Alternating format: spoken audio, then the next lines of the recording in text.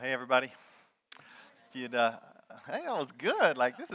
I expect more feedback. Okay, so keep talking to me as we go. Open up your Bibles if you would. Book of Luke, chapter 6, and we are there because we are in a series of the book of Luke, and so we've just started at the beginning, working our way through, and today we collide with Luke 6, verses 27 through 36, and so that's where we are today. And we welcome you, and we're looking forward to hearing what God has to say to us through His Word. Now, as you're turning there, I want to make you aware of a few announcements, a few things going on here at the church. The first one is that you might have stumbled into or collided with some big boxes in the foyer in there. We don't always decorate that way, but today we did because we are collecting shoes for an adoption of a family that has joined our church, the Fodas, and they are adopting from China. And the way it works is if you give shoes and put them in that box, it will not only help those in need, as those shoes will be repurposed, but it also will help fund their adoption. So we did it today such that when half of you or more have forgotten, you might come back tonight because we have something that we'll tell you about in just a second. So you can feel free to give today. They're out in the foyer, and we're excited about that. Now, before we talk about our Loving the City celebration this evening, I want to make you aware of something else that's happening at the church. As a church family, we are seeking to just grow into what does it mean to be who we say we are. Who do we say we are? We are people who exist to make disciples, who treasure Christ, love the church, love the city, and love the world. And so, as a group, we have been thinking for this first quarter, honing in on what does it look like to grow in treasuring Christ. And there's no greater place to grow in your affections for Jesus than in His Word. And so we have want to put forward to you, as we did for the past several Sundays, something called Habits of Grace. And that is, Pastor Byron brought to us as a pastoral group, it takes about 60, 70 days to make a habit. So what we wanted to do was to form a habit around reading God's Word. And so if you would and want to be a part of this, you can text right now to Pastor Byron's number, 908-625-4480. And what that means, when you text that number, you just put your name there, and you will then be entered into being a part of this reading accountability thing. Basically, we have laid out for you, in case you don't know where to read, places you can read. If you're already reading in the Bible, you just continue where you are. Don't feel bound by this, feel helped. But we have 60 days worth of reading right here for you. They'll be online, and it's also out in the foyer. And every single day, if you text Pastor Byron, you will get a text every single morning that encourages you to read for that next day. So we will do that. Also, if you would like, we are willing to partner you up with an accountability partner, where after you've read, all you have to do is type HG, which means Habits of Grace, which means I just finished my reading. And that would encourage the person that you're partnered up with to keep reading as well. We believe in the power of God's Word, and we believe that as we see Jesus, will be changed. And so we just invite you in to be a part of this challenge. And so it's not too late. Feel free to text that number for these Habits of Grace.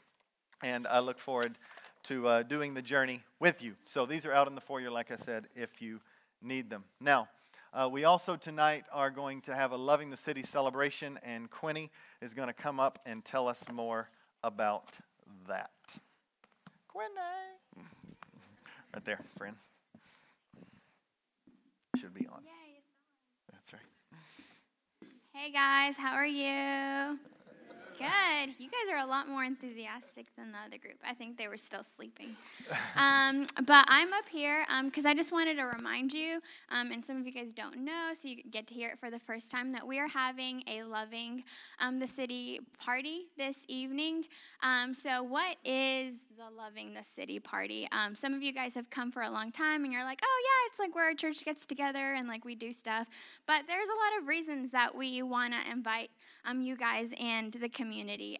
So one of the big things we're celebrating tonight is baptisms. So 5 people from TCC are getting baptized tonight, which is really awesome. Woo! Yeah! And then during this celebration, what we love to do is TCC is a family, right? Like we all come from the same bloodline. Jesus is our brother, and God is our Father, and we're all family. But we have a family, or a community around us that is in our vicinity, and we want to be faithful to let them know that we love them and that we care for them, and that we're here. And so what we do is we reach out to the community and we say, hey guys, like come join us, come have fun with us, come share a meal with us. We want to get to know you. And so that's really something that we want to push tonight. We want you guys to meet somebody. They might be someone from DCC, honestly. Like you might have never seen them before, and it's an opportunity for you to connect with them. And it might also be somebody from the community. So we just really want everyone to have a good time, and we want people to connect. So the fun tonight begins at 4:30 here on the playground. We're going to have some kids stuff, some fun things for them to do. And then grown-ups, you guys are not without fun either. We'll have some things for you to do as well, some cornhole and some games. And then at 5:30, we'll start the baptisms. So we'd love to see you guys here for that, so you can encourage your brothers and sisters who are getting baptized. And then we'll start eating around 6 p.m. And so if you're wondering, like, do I need to bring anything? If you want to bring a blanket or a lawn chair or anything like that so you can sit or share with somebody else, you're welcome to do that. And invite your friends and your family. And we're excited to see you there. So now it's time for the sermon.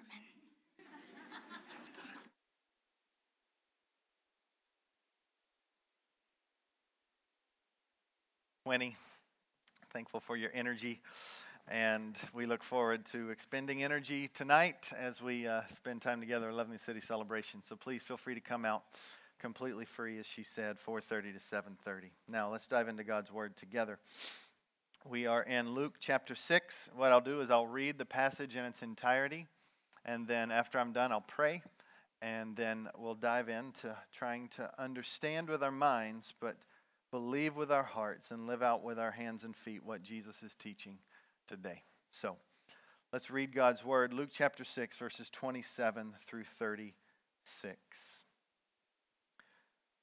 But I say to you who hear, love your enemies.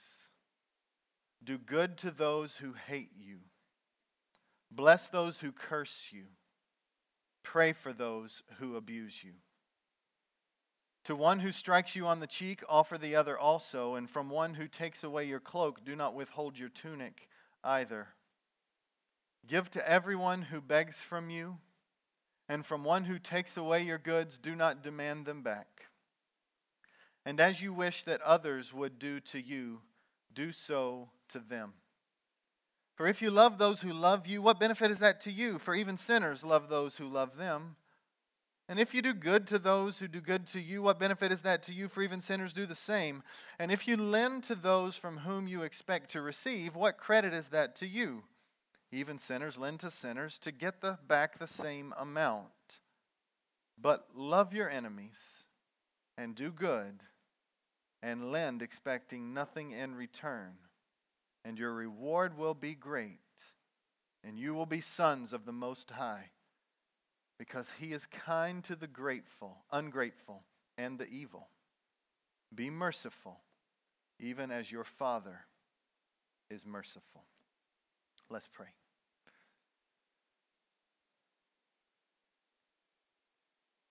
Father, I pray that you would right now free us from the shackles of fear, from the weight of sin, from the cloudiness of skepticism and doubt, and that you would humble us in this moment right now. You would take your word and you would change us from the inside out. Father, please protect us from pride that would say, I know this already. Protect us from anything that would close us off to how your Holy Spirit wants to move in our midst now. Open up our ears that we might hear you, our loving Father, speak to us and change lives that we might be instruments in your hands to bring about your powerful change around us. Use us, I pray. In Christ's name, amen. Have you ever had a time when something you knew, all of a sudden, you saw a new way to do it, a new way to understand it, and it was like mind blown? Have you ever been there? Just like, I never knew this was possible, or I never knew this existed. I remember we went to Minneapolis, Minnesota. We lived there for a couple years. And as we entered into the frozen tundra of the great north, we went to a wonderful church. Such a gift. We learned so much. And as we were at this church, they had a fellowship. So as they had a fellowship, this was the day before you did computer sign-ups. There were pieces of paper out, and you were going to sign up for what you were going to sign up with.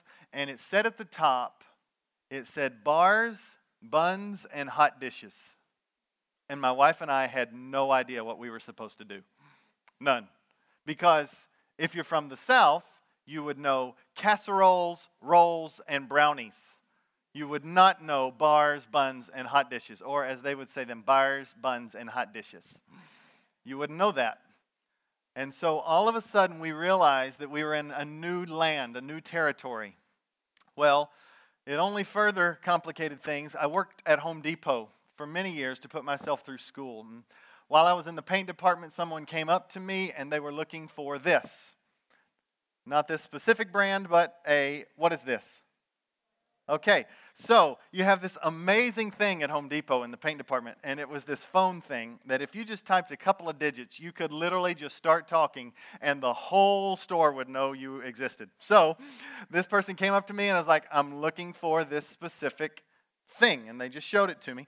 And so I typed in the number, and I got over the intercom, and I said, I need some help from plumbing. Someone is looking for a commode. And it was like you could hear a pin drop. And my coworker stopped, and they came up to me, and they said, what did you say? Looking for a what? You said a commode? Really? What is that? I said, it's this. That's a toilet. It's not a commode, it's a toilet. And all of a sudden, I was like, oh, okay. So I'm wrong here. Something's going on. I'm trying to think through this. Well, not to leave you northerners out, we would begin to talk, and they would say something like this. Do you want to come with? With what? With who? Prepositions demand objects, friends. You want to come with me, us. Come on, finish the sentence. But this was just cultural differences. But sometimes cultural differences shift between just preferences to right and wrong. So my wife, and she gave me permission to share this because she's kind of the brunt of this story I'm about to tell. She remembers she was sitting with some other women, and they were trying to teach her how to knit. And they're like, okay, cool, I'll try this thing. I'm going to do the knitting thing. And they said, well, what are you going to knit? And she says, I'm going to knit a toboggan. She meant this. But they heard this. The next picture, that one. And if you look it up in the dictionary, toboggan is not a word for a hat that you wear in the winter. No, it's not. I looked it up. I looked it up then. I looked it up last night just to see if they would change it for me. They don't. I call it a toboggan. It is a winter hat, okay? So all of a sudden it was shifted from this is like, that's just flat out wrong. I call it a toboggan and it's just wrong. Well, it further exasperates things when my wife was asked by her brother. Brother called her up and said this, said, Dana, how do you pronounce the capital of Hawaii? Now, my wife's family grew up in the Deep South, and there was a lot of things that we kind of laugh about to this day. One is, like, where are the Chester drawers? Well, that's chest of drawers, in case you missed that. Or what's the right-of-way? It's rather than right of way. Well, here she was asked, what is the capital of Hawaii? And she says, well, it's Honolulu, of course. And he says, that's what I thought. It's Honolulu. And then they called their family, and their parents said, yeah, it's Honolulu, Hawaii. Yeah. And then they were like, I was like, I'm sorry, that is not right. Let's go look at it. Same with Massachusetts. It turned into Massachusetts. I'm like, I'm sorry. There is no way you can get that out of that word. You can't do it. It's wrong. Oh, dear friends, Jesus does the same thing right here. He pushes us past preference to help us to have a collision of culture and shows us not just what might be good, but he shows us what is right and what is wrong. And what he begins to teach us right here is so out of step with the culture in which we live that we scarcely understand what he's saying. But what he is doing right now is he is introducing us to a new culture, because Jesus specializes in making things new. And when you collide with the living God of the universe and you renounce your self-sufficiency and you declare that he is the only one that can rescue your heart, all things become new. Values become new. Desires become new. And you're changed from the inside out. And what Jesus wants us to see in these moments is that when you come to him by his amazing grace and he changes you and makes you new, he introduces you to a new culture, a new way of thinking, a way of thinking that seems out of step with where we are. And here are three new things that characterize this new culture. He teaches us, 1, a new way of loving, 2, a new way of giving, and 3, a new way of living. A new way of loving, a new way of giving, and a new way of living. He is going to come to us and teach us about this new culture, what it is to live for a new king, Jesus himself. So he begins in verse 27, and let's look at how he shows us a new way of loving. Verse 27 begins like this. It says, "But I say to you who hear." Now, right off the bat, he is not giving us a test to see if we hear really well. He is saying, do you believe me? Do you trust me with your whole heart? It's where he's already been. For those of you who haven't been with us, we've been trucking through the book of Luke. But even last week, he uses phrase like, blessed are, blessed are, blessed are, blessed are. Who in the world are the blessed ones to God? It is those who, according to the psalmist, blessed are those who make the Lord their trust. Blessed are those who take refuge in him. Blessed are those whose sins are forgiven. How are you blessed? You're blessed by no work of your own. You are blessed by the work of another on your behalf. Jesus came, he stood in your place, he died the death that you deserved after living the life that you couldn't live. He rose 3 days later to show he's more powerful than anything you will face and that he loves you to a degree that you have never known. And when he came to us, he says, trust in me. Don't make people, don't make treasure, don't make homes or cars or jobs or your bank account. Don't make those your treasure. Make me your treasure and you will be able to sufficiently enjoy every other secondary thing. And for all who trust in him and him alone for the forgiveness of sins, he's the only one that can rid you of the shame and guilt that you battle with because of sin. He says you are blessed. You will find satisfaction. You will find the joy and peace and the rest that you are craving. That's what it means to be blessed. And that's who he's addressing in verse 27 when he says, "But I say to you who hear," that means, I say to you who have made me their trust, who love me and who want to follow me, I'm speaking to you now. So now everything that he's speaking afterwards is saying, you have the foundation of making the Lord your trust. And now everything that I'm about to tell you is the fruit that hangs on the tree of the one who says, my roots are in the Savior.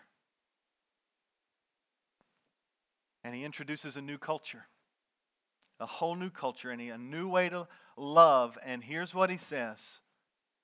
Love your enemies. You see that in verse 27? Do good to those who hate you.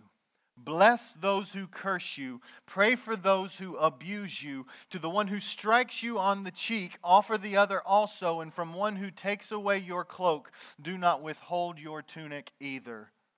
Love your enemies.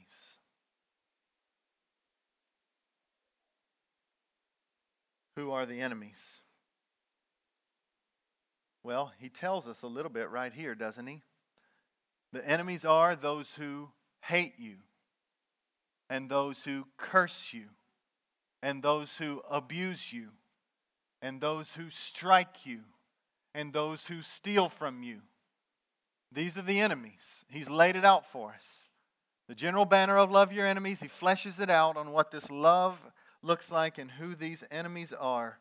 But an enemy is someone who tries to attack or harm you. And regularly it means someone who intentionally and habitually is against you. And sometimes we get this a little confused and we make some people enemies and we blow this up a little bit more than it should be. That when your spouse does something and they're just kind of absent-minded and forgetful and they keep being absent-minded and forgetful, all of a sudden we start treating each other as enemies. It's not what we're talking about here. Spouse is not meant to be an enemy. Your children are not meant to be enemies. Those in the church are not meant to be enemies.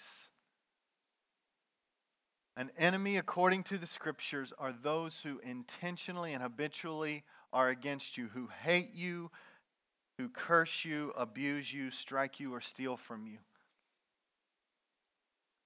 And so, how do we respond when that happens? How do we respond? Well, first of all, you need to hear this loudly and clearly. God hates it when people hate, when people abuse, when people curse, when people strike one another, when people steal from one another.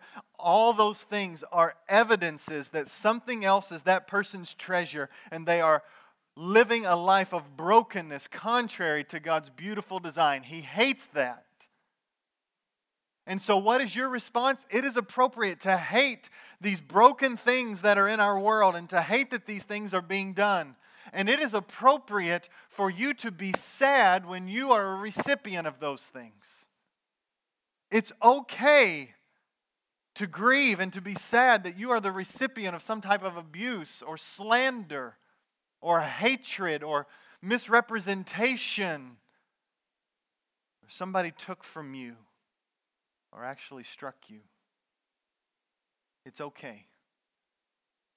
However, Jesus does not allow us to stay in a posture of sadness that leads to distance or attack. And here's what I mean. When Jesus says, love your enemy, do good to those who hate you, bless those who curse you, pray for those who abuse you, with those words, Jesus puts an all-out assault on our culture's predictable behavior. What's so predictable about our behavior in culture? Well, they did it to me, I'll show them, I'll do it to them. Well, I'll give them back what they gave me. That's what they deserve. If you are a parent and your kids are able to talk, And if they have interacted with someone else or they have siblings, you will have heard this phrase. Well, they did it to me first. As if that makes it better. They hit me with that ball, so I threw the ball at them. They called me a name, so I called them a name. They stole my Legos, so I stole their Legos.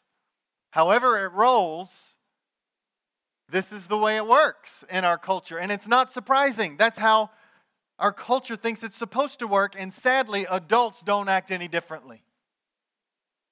Well, they cut me off. I'll cut them off. I'll show them. I'll get in front of them and I'll slow down. Well, they cheated me. They did that to me at work. Well, I'll show them. I'll do that to them at work. And Jesus assaults, attacks the predictable revenge and returning evil for evil, and he turns it upside down. And he shifts it from getting ahead to loving those who are behind. From bitterness to brokenness. From personal attack to prayerful anticipation. Jesus shocks us to the core of what it means to deal with our enemies.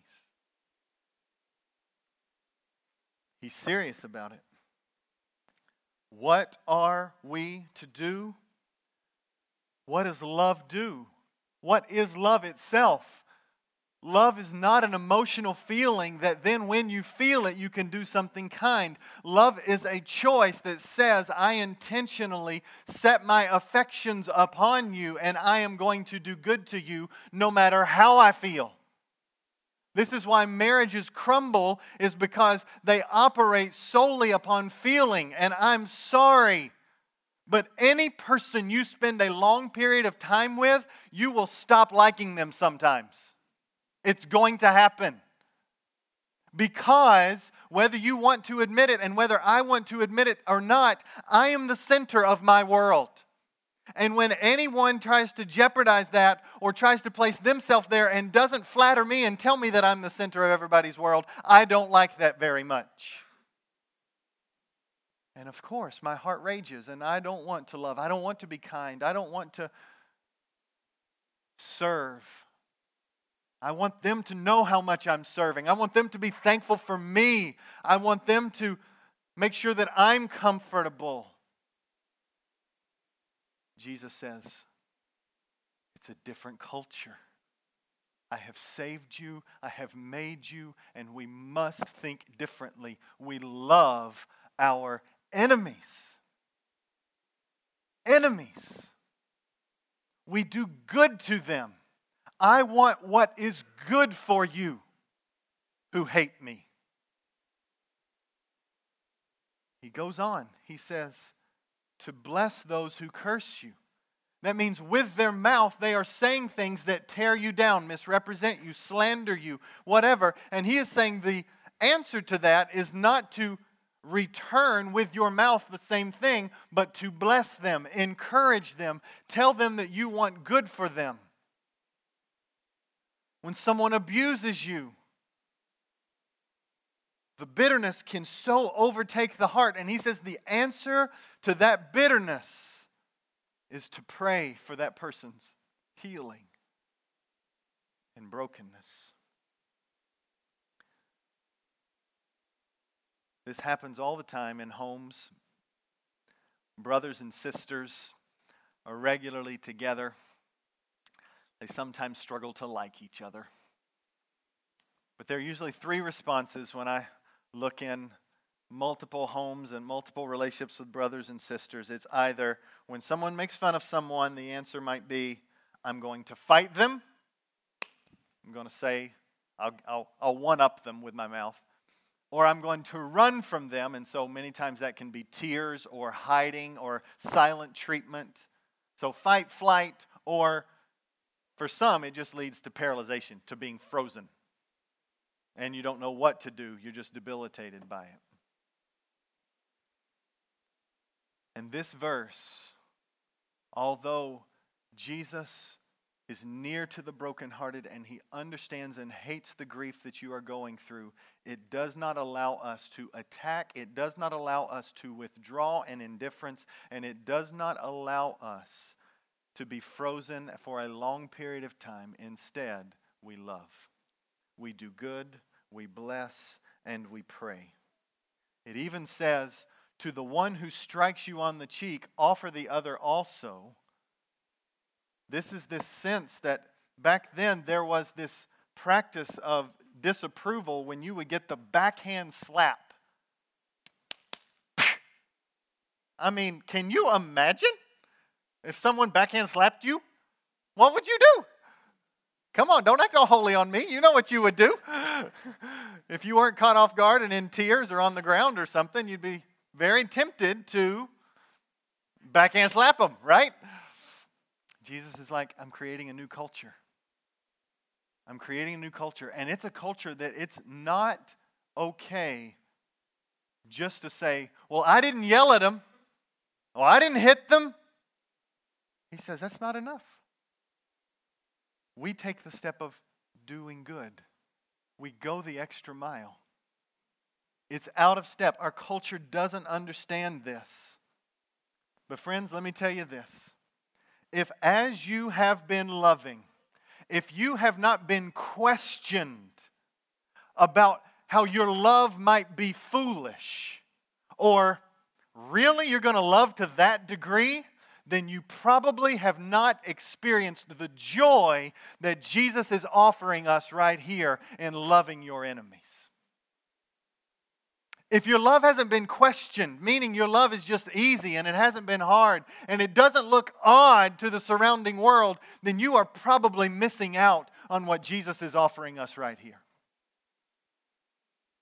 Love your enemies. Pray for those who abuse you. And now, friends, I understand. You're like, but is there time for me to defend myself? There are some situations. There are passages in the Scripture. There are passages in the Scripture where it says, Acts 22:1, when Paul was wrongly accused and he was taken before the courts. And it says, brothers and fathers, hear the defense that I now make before you. Is there a place where you can defend yourself? Yes, there are times. Luke 12:11, it says, and when they bring you before the synagogues and the rulers and the authorities, don't be anxious about how you should defend yourself or what you should say. And he goes on to say that God will give you what you should say in the right time. There are examples of defending yourself. There are also examples of you fleeing some really dangerous situations. We've already seen one earlier in the book of Luke, Luke chapter 4, verse 29. You remember when the crowd gathered in around Jesus, they didn't like what he was saying. They pushed him to the edge of the cliff, and it says that he had to go through the middle of the crowd and leave. Well, there's another instance in John 8:59 where it says, and so they picked up stones to throw at him, but Jesus hid himself and went out of the temple. There are several situations where Paul sought to escape through a basket to leave those who were persecuting him. So I understand there are times when defense has to happen and there are times when escape has to happen, but don't let those camouflage the true teaching of this passage, which is our love is out of step with this culture. Because it is a Christ that we are following who creates a new culture. A love that is pursuing those who are against us, not punching them. And friends, when we experience these things, there are times, if you're being bullied in school, what do you do in those situations? Well, you appeal to an authority, a teacher, or a principal. If you are being abused in your home, domestically, sometimes you have to go to the authorities in order to right this wrong. Those things are loving things, because many times our acts of love are to try to prevent others from being hurt by these same things. But at the end of the day, The teaching is quite clear, sometimes painfully so. There's an assault on our culture of revenge and returning evil for evil, getting people back when they do us wrong. And it's not just refraining from doing them evil, it is actually pursuing doing them good. It's a new way of loving. It's not only a new way of loving, it's a new way of giving. Look at verse 30.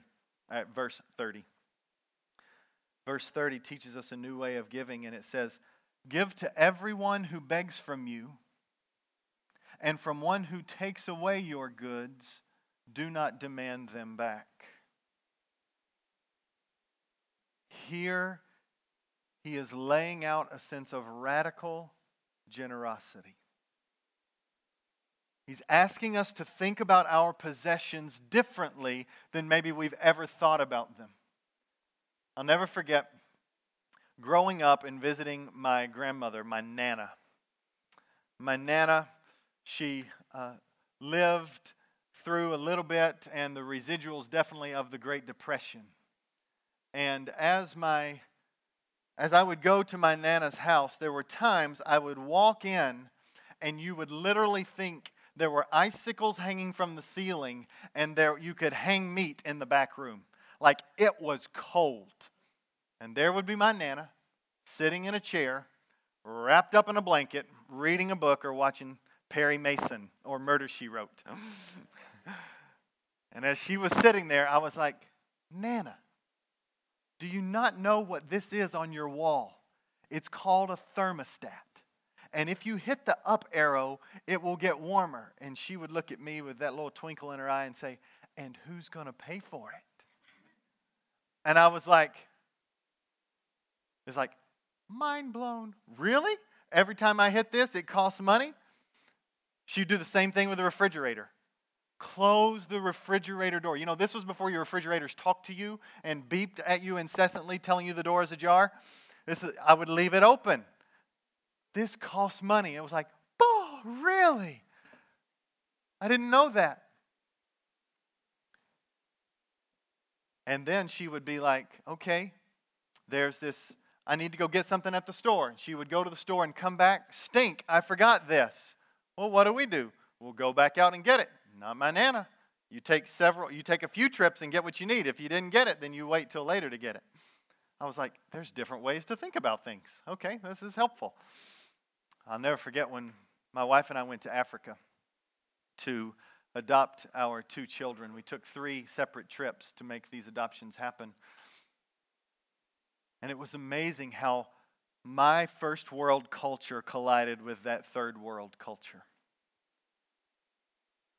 And how precious to them water was. And how much I took it for granted. If you filled up a jar with water and the use that you had for that, all of a sudden you weren't going to need it. You did not just pour it out on the plants next to you. You kept it. And you waited because this was the only water you could have for a short season. When I go into my closet and it's filled with clothes and I have choices, and I look at many that were there and they had no choices. They did good to have what they had on their backs. It's a new way to view possessions. And you know what? Almost every time I've been overseas, when someone was in abject poverty, they were happier than most Americans I knew. Because their happiness was connected to something deeper beyond possessions. And sadly, friends, I'm not sure we know how to have happiness apart from our possessions. And the rush of buying and getting in order to satisfy this craving that Jesus says, I'm the only one who will be able to satisfy that core propensity in you. Jesus is introducing us to a new culture. More strange than Africa was to me. It's a culture that is known more for giving than receiving. All throughout the history of the church, Christians were known for their radical generosity, and I'm not just talking about the rich ones. They were all known for their radical generosity, especially those who did not have. And do you know why? because God has a different category of labeling people than we do. Those who have money are not rich people. They are people who have riches. And people who do not have money, they are not poor people. They are people who find themselves in poverty. Why do I say this? Because you are not identified as your core identity by what you have and what you do not have. There is one thing that identifies you, and it's where your allegiance lies. Who your king is. And are you a child or are you not? And it is so poisoning how money can enter into how we think about people. If someone is wealthy, many of us will cower. We will want to please them. We will believe they've got power and we want to get their approval. If someone is poor, some of us will be tempted to look down upon them, although we do not know their story or how they got to where they got or what they did not have access to that maybe you might have access to. And we get self-righteous and we look down. We're living like our culture. You are not defined by what you have or what you don't have. You are not defined by your bank account, by your job, by your marital status. You are not defined by what people think of you. You are defined by where your trust lies. It's an issue of identity. And he is saying, if you are identified in me, then those who trust in me for the forgiveness of sins, they will be characterized by this new culture of generosity, rich or poor. They'll be characterized by giving. And so he says in verse 30, give to everyone who begs from you. This is the church. Church is meant to be known as a people who gives to those who are truly in need. We must be a people who are generous. And when someone takes away your goods, don't demand them back. I don't know if you've ever seen the movie or the play musical Les Mis, but that's how it begins, Les Miserables, however you want to say it. If you've ever seen the beginning when something was stolen, and then the remarkable generosity where the story was changed. No, I was giving them this. Here, take more. And it set this man on a trajectory of understanding grace. Some of us, we give to get the return, or we give to expect something in return. And here he is saying Christians should be known for their generosity. They should be known for their radical generosity. Now, for some of you, you're like, well, how far do I go? What does this mean? I understand. I understand that there are some times when it's foolish to give. God does ask us to be wise. He says in Matthew chapter 7, verse 6, don't give dogs what is holy, and don't throw your pearls before pigs or swine, lest they trample them underfoot and turn to attack you. But there's this sense that sometimes your generosity will be used to hurt them and to hurt others. And so he says, be wise. Yeah, I get that. There's also a situation where he says in 2 Thessalonians 3:10, when he addresses someone who is lazy, and he says this, for even when we were with you, we would give you this command. If anyone is not willing to work, let him not eat. There's supposed to be consequences to not working. And so I get that. I get that. But once again, if your generosity has not been so radical and so broad that maybe it has even been questioned by someone else, are you sure that you need to do this? Then you are probably missing out on the depth of joy that God has when He calls us to be generous. Now, the hard thing about generosity is He also says, don't let your left hand know what your right hand is doing. I understand that. I understand that. I want you to know this church is a generous church. You don't go around telling people how generous you are, but I hear the stories. I hear the stories of some people who struggle to make ends meet, who will make a meal for someone and take it to them because they're experiencing some deep sadness. I hear the stories of people loaning out cars so that people can have a ride when they didn't have a ride. I've heard stories of people allowing their house to be used when somebody didn't have a home. I hear stories of people who inconvenience their schedules and end up taking somebody out to eat just to try to bless them and to hear their story. I hear stories over and over of people watching children, not for pay, but just in order to bless somebody when they know they could rightfully get a wage for watching children. I hear story after story after story of generosity, and I'm thankful for this church. I am. But God is calling us to look at our lives to be radically generous. And the measure of our generosity is not the person sitting next to you. It is not who you compare with. Don't salve your conscience by comparing your giving to someone else's and say, I'm more generous than them, I'm good. You fall on your face and you ask the living God of the universe what it looks like for you to be generous. The takeaway from this time should be that we radically reprioritize. There should be conversations in homes, budgets looked at and rearranged, because I know this. If you wait till the end of the month to give, it will not be there most times. But if you prioritize it when the check comes in, then all of a sudden you have something to give.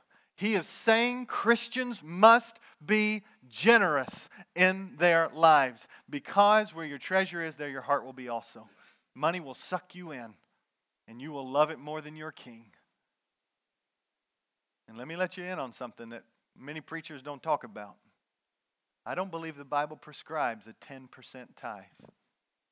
I believe that was the Old Testament pattern, and I believe now it calls us to grace giving. But when I counsel and give wisdom, I tell people to start at 10%. That's what I do. Is that a law? No, it's not. But you got to start somewhere. And there seems to be a pattern in the Scriptures of really calling us beyond way more than that.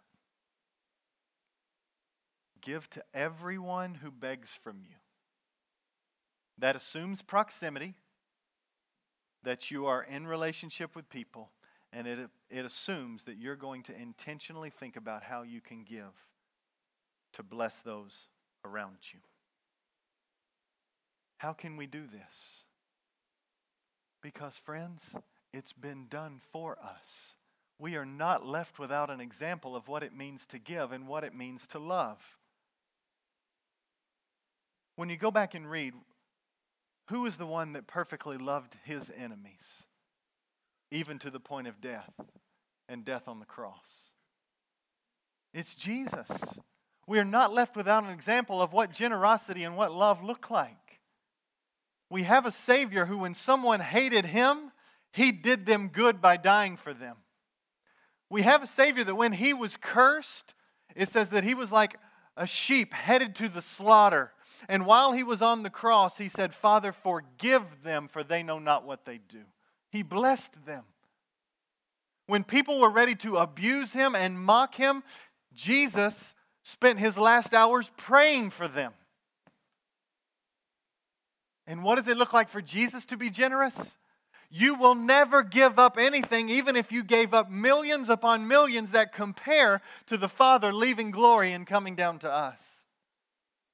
We can only give because he first gave to us. We can only be generous because he first was generous to us. And he gave his life as a ransom for us. I know, friends, this is what happens when cultures collide. You get uncomfortable. I get it. For those of you who are guests, we don't talk about finances a ton here at the church. It's in the text. We have to deal with it. And Jesus says it's the new culture he's creating, that we are known for radical love and we're known for radical giving. A new way of loving and a new way of giving. And this is what he calls us to. And finally, a new way of living. It says in verse 31, as you wish that others would do to you, do so to them. As you wish that others would do to you, do so to them. You might have heard this. It's called the golden rule. Do to others as you would have them do to you. And here he is stating that we are meant to not just refrain from evil, but we are to do good to others. And do good to others in a degree that is shocking, because we are his representatives. I was spending some time this week with a pastor. His name is Dr. Tony Evans, and he is an amazing man of God, and he told this story. And I felt like it was helpful as we began to talk about cultures colliding. He began to talk about NFL football. He's actually was the chaplain for the Dallas Cowboys, and now his son takes that chaplain role, and he is the current chaplain of the Dallas Mavericks. So he tells a story about NFL football, and he invites us in. Here's the story. When two teams play each other, let's take the Panthers and the Falcons, they have a love-hate relationship. They love hating each other. And so, when they play each other, you have two opposing teams that will never collaborate. They come together and all they're going to do is fight. You will not see them giving away points to one another. You will not see them saying, oh, please, go ahead and catch the ball. I won't try to stop you. The whole goal is that they will fight and they will oppose one another. And there's only one brief moment of civility, and that's when they come around for a coin toss. And it's at the coin toss when there's a third team that's introduced. This third team is the team of officials. As he said, they are not on the field, or they are on the field but not of the field. Their obligation is to a higher order, that is to the NFL. They represent who the NFL is up here, down here on the field. And they are governed by a book that doesn't allow personal preferences. The refs don't get to choose what they call. They are subjected to that book. And sometimes by doing what the book says, they will be booed. Sometimes they will be cheered. But whether booed or cheered, they are there to rule as a representative of the NFL. That's their job. To be a unified voice. How crazy would it be if the referees began to argue with one another and they all put on their little microphone and started yelling out, these are the 10 different ways that I think this play should be called? No, they come together unified with one voice. And this is a picture of us. The world is fighting around us and they are telling us how we should live. But we are meant to represent a higher authority, a higher king, subjected to his book of rules, a book that leads to life and joy. A book that says, as you wish that others would do to you, do so to them. You might be booed, you might be cheered, but at the end of the day, someone who's a part of a new culture, they live for the glory of the King, the glory of their Father. And so Jesus tells us what it looks like to live as that representative. He says in verse 32, if you love those who love you, what benefit is that to you? For even sinners love those who love them. It's easy to love those who love you back. And then he goes on, and if you do good to those who do good to you, what benefit is that to you? For sinners do the same. And if you lend to those from whom you expect to receive, what credit is that to you? Even sinners lend to sinners and get back the same amount.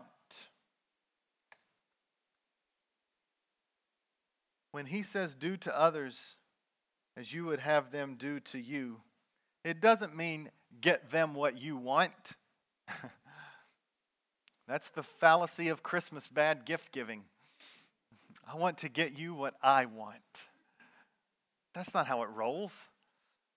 You do for others what you want done for yourself. What do you want? You want somebody to listen to you. You love it when somebody sacrifices for you or serves you.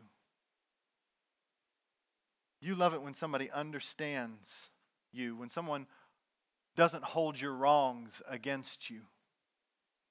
You love it when someone hears you out. And this is what the passage is saying.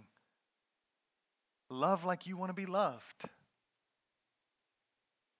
Don't return to people what they give to you. It doesn't take anything supernatural to do that at all. Everybody does that. Let's be tired of doing what everybody else is doing. Let's be completely different. Let's love our enemies. Let's give generously. And now let's don't just refrain from evil, but let's do good. And do it to a degree that it's shocking. And so he summarizes the whole thing in verse 35. But love your enemies, do good and lend, expecting nothing in return. And he calls us to look beyond what we can hold to a day to come. He says, and your reward will be great. It's the same phrase he uses earlier when he says your reward will be great in heaven. And he says, and you will be sons of the Most High. That is, you will have demonstrated that you are His children. How? Because what characterizes God? The next phrase. He is kind to the ungrateful and the evil. And honestly, as much as I and you don't want to be lumped into that phrase, the ungrateful and the evil are us. And He's been kind to us. He's been merciful to us. And He comes to us and gives His life for us. And He says, I will be your Father. And I'm merciful to you. Now, as I'm merciful to you, you be merciful to others. Dear friends, why does Jesus lay this out? Because it's in the area of enemies, it's in the area of our finances, it's in the area of our doing good deeds, where the world will be shocked if we obey this. Jesus is after glory for those who don't know Him. From those who don't know Him, He is after that we would reflect Him. So when you are attacked and abused and you love, the world stands up and says, where'd that come from?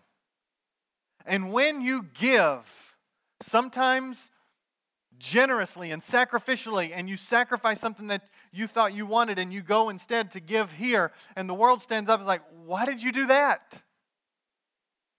And when you choose to do good and to pray for others and to bless, and they're like, that doesn't make any sense, that's the moment that Jesus shines. He introduces you to a new culture. A culture that gives you more joy, and a culture that shines brighter to a lost and dying world. And He says, blessed are those who delight in me and live in a new way of living, a new way of giving, and a new way of loving. Let's pray.